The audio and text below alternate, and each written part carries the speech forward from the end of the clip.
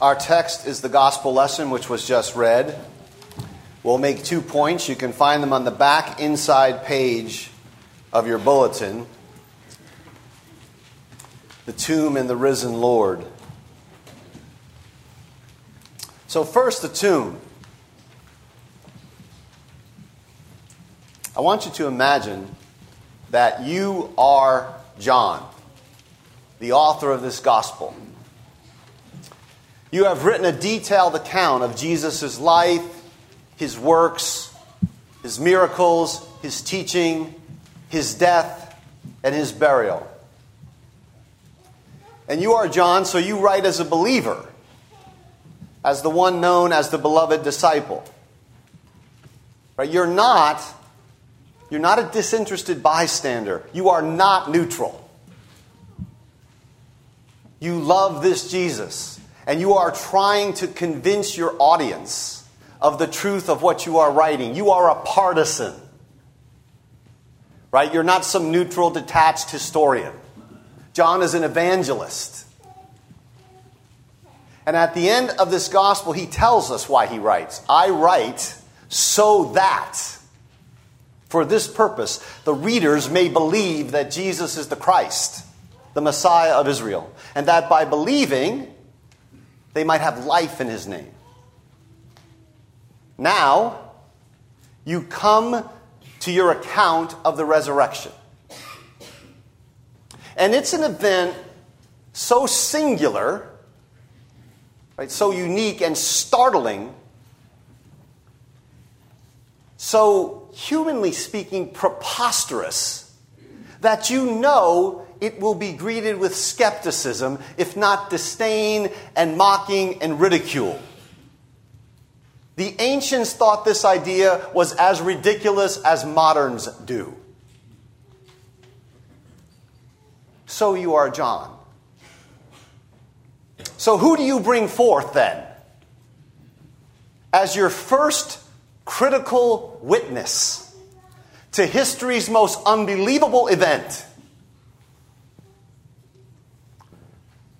You bring forth a woman.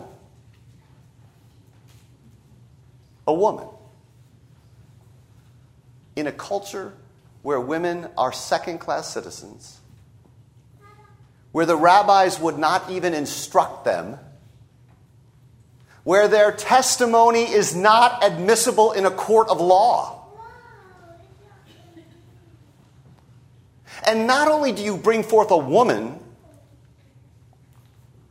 you bring forth, in fact, all 4 Gospels give her prominence as witness to the resurrection. You bring forth one Mary Magdalene. Mary of Magdala, which is the town she's from. It's on the Sea of Galilee, a little town called Magdala. She's known as Mary Magdalene. You bring her forth. A woman whom Luke tells us had 7 demons cast out of her. Whatever that might mean about her history. A detail in her background which, by the way, will not serve to enhance her credibility. There is no ancient male writer, especially one who is writing to persuade, who would ever do this. Unless, of course, it was true. And you were simply trying to tell the story accurately. Only a deep concern, as shown throughout the gospel, only a deep concern for the truth can explain why John's resurrection narrative places this Mary, of all people, as the first witness. She is an unreliable and thus utterly reliable witness. She is God using what the culture thinks of as foolish and weak to shame the so-called wise and the strong. She and a whole host of women had become disciples of Jesus.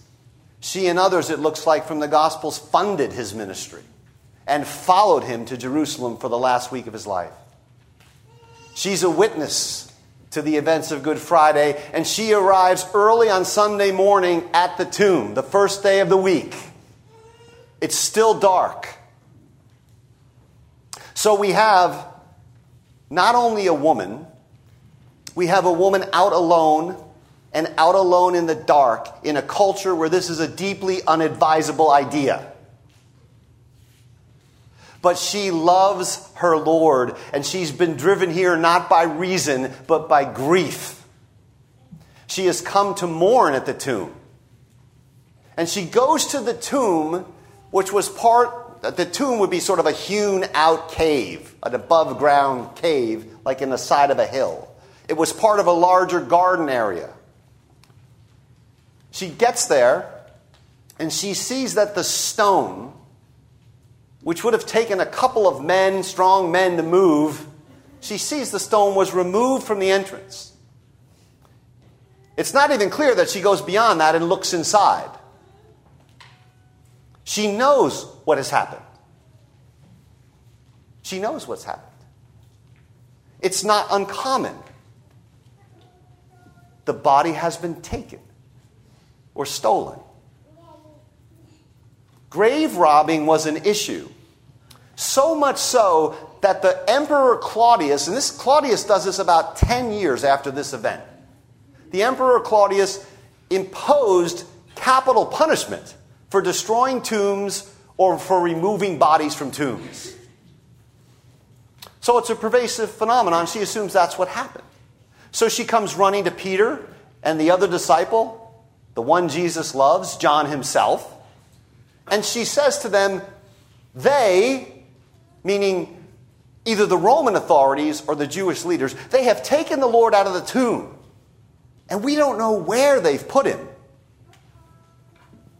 Right? It's important to note at this point, she does not see the stone rolled away and think, oh, resurrection. It is the furthest thing from her mind.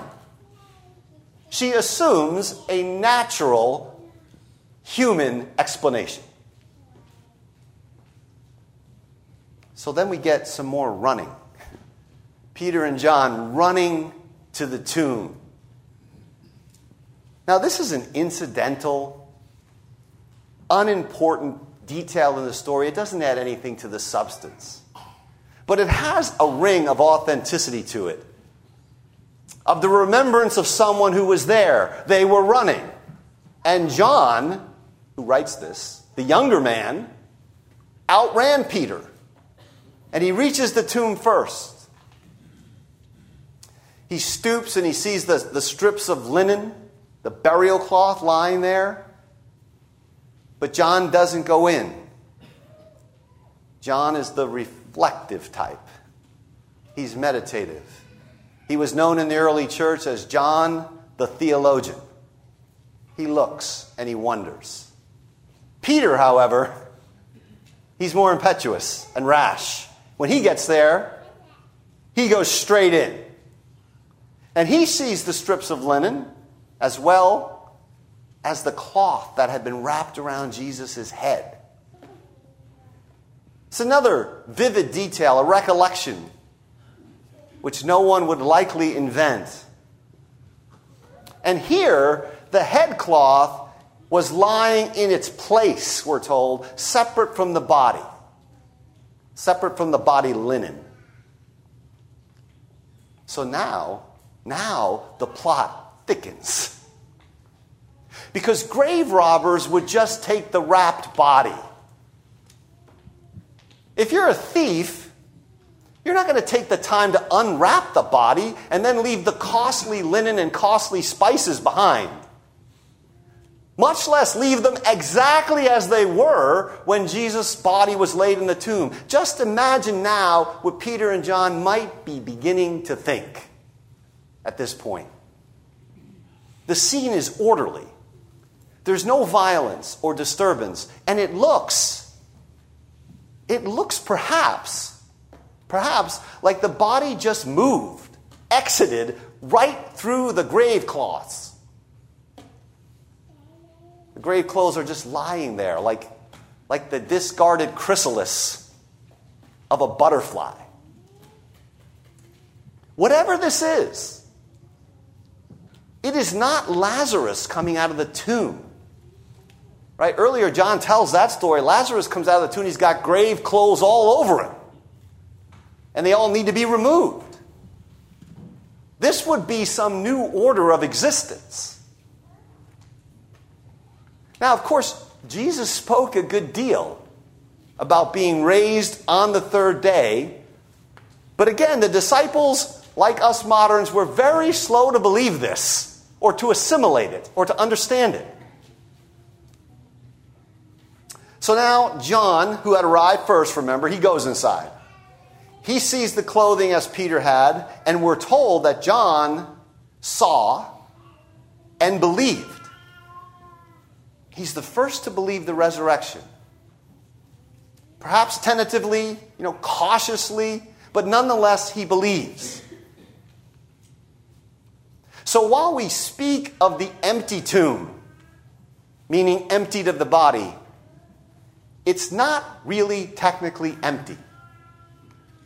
It's the not quite empty tomb. It has these astonishing grave clothes in it. And on the basis of what was not there, the body, and what was there, the linen in meticulous order, John believes. And Peter, as for Peter, we're told in another gospel, he went away wondering to himself. Notice verse 9, it says, this is an interesting aside. They still did not understand from Scripture that Jesus had to be raised from the dead. This is very important to get. They had no preconceived notion or theory about the resurrection that they're trying to protect or to prove. Although Jesus told them about it, they didn't anticipate it. They didn't grasp the concept. It was strange to them.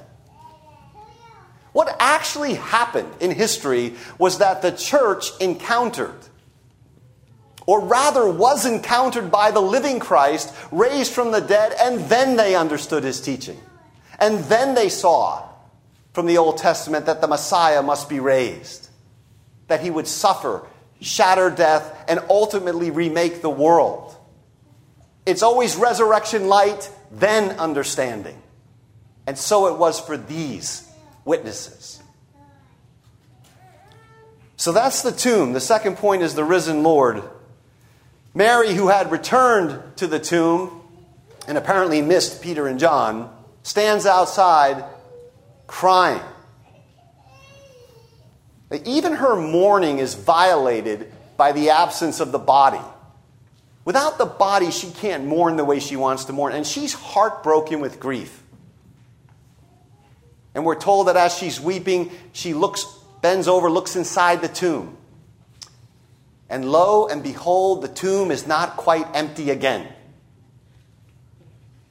She sees two angels. Angels means messengers. These are possibly in human form, in white, the color of newness and purity. She sees them seated where Jesus' body had been, one at the head and one at the foot. Now, this indicates, if we needed more proof, that we're not dealing with grave robbers, but with some sort of divine invasion of the tomb. The body was crucified between two thieves, but thieves do not explain its absence. Right? Its former place is now flanked by two angels, and they ask Mary, "Woman, why are you crying?" It's a very gentle kind of reproof. The question implies that by this time, Mary, maybe you should just start to figure out. Crying is not going to be fitting here. And she says again, and she says this with great affection, she says, "They've taken my Lord." You can see the intimacy in just every word she uses. They've taken my Lord. And I don't know where they've put him. And then she turns and she sees Jesus standing there, but she doesn't recognize him. His resurrected humanity, his body of glory, is both like and unlike his earthly body. So anything like resuscitation is ruled out, because a resuscitated Jesus would be immediately recognizable. But this is no disembodied spirit either, right? This is one who is resurrected, yet not recognizable. Resurrected, but with a not recognizable body. So Jesus repeats the angel's question and says, why are you crying? Who is it you're looking for? There's a kindness here, but he's also saying something deeper, something along the lines of, what kind of Messiah are you looking for? Right? Who is it, Mary, that you think this Jesus is? Your devotion, real though it is too narrow and small. You need to aim higher. She thinks he's the gardener. It's a perfectly reasonable assumption. The tomb was in a garden. So she asks him again about the body. And this is almost funny here. She says, if you carried him away, tell me where you put him, and I'll get him. I mean, indeed, Jesus does know something about why the body is missing, about its current location. He can answer this question. And he'll do this with one beautiful word. He says to her, Mary. Now she knows. The Good Shepherd calls his own sheep by name, and they recognize his voice. Now she turns to him. She uses her usual address. She cries out, the text says, Rabboni, which means teacher. She's overjoyed that her bond with her Lord is restored. It's a touching and it's a deeply personal and tender scene. There's a great 20th century British scholar named C.H. Dodd who says about this scene, he says, there is something indefinably firsthand about it. There is nothing quite like it in the Gospels. Is there, he asks, anything like it in all ancient literature? Mary is now clinging to Jesus, probably to his feet. But the relationship is different. This Jesus can't be captured or contained. This is the risen one destined for heavenly enthronement. So do not hold on to me, he says, for I have not yet ascended to the Father. Rather, he commissions her as witness. The first proclaimer of the resurrection, Mary Magdalene. Again, a detail no one seeking credibility would invent. Go, he says, instead to my brothers. Brothers? That's an amazing designation. I don't want to slide over it. Because he's raised, we can share his sonship. You can be a brother or a sister, a sibling of Jesus, and thus a child of God through faith in the risen one. Right? You can be a brother or sister, a sibling of Jesus, and thus a child of God through faith in the risen one.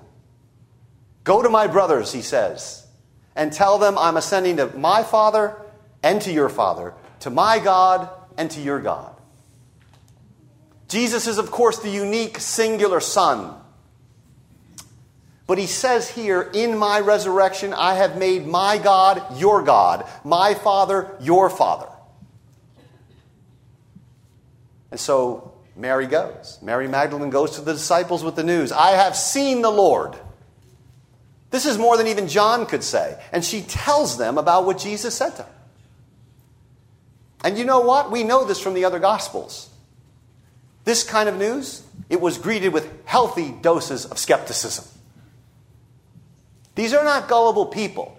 It's a modern conceit to assume that every ancient person was walking around assuming crazy stuff like this happened all the time. They do not believe without evidence. Jesus would yet appear multiple times to various groups to secure the faith of the early community. But Mary is not hallucinating, and soon, before Jesus ascends, and we heard this in the New Testament lesson from 1 Corinthians this morning, many others, hundreds, 600 or 700 witnesses would say with Mary, I have seen the Lord. The early church knows these witnesses. In that reading from 1 Corinthians, Paul says, and the Lord appeared. Actually, Paul knows the order of the appearances. He knows the sequences. He knows who was appeared to. You would know this if you were in the early church. It's a pretty important piece of news, information, right? And then Paul says, after that, he appeared to over, not 500, but over 500 people at one time. And then I don't know if you caught this when it was read, but then he says this, most of whom are still alive, though some have fallen asleep. Not only did the church know who the witnesses were, they knew which ones had died and which ones were still living. Mary is not hallucinating. She's going to be joined by hundreds who say, I have seen the Lord. But for now, Mary alone, of all people, Mary Magdalene alone has seen and touched and spoken with the risen Lord. So that is the account of John, the beloved disciple. It's the account of a first-hand eyewitness to Christ's life and death.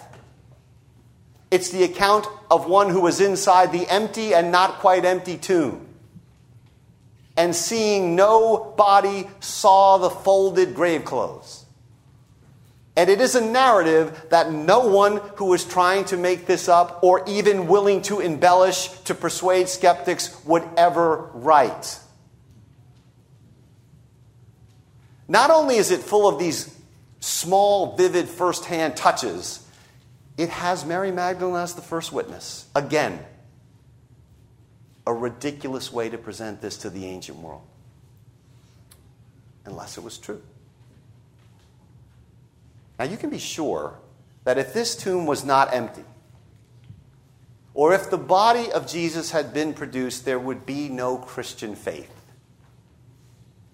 There would be no ignition for the spreading worldwide proclamation of the gospel which occurred on the heels of this event. Could the disciples have stolen the body? I mean, it's pretty clear from the beginning that they're shocked by its absence. But if they did, how does one explain their new joy and their transformed lives, their witness?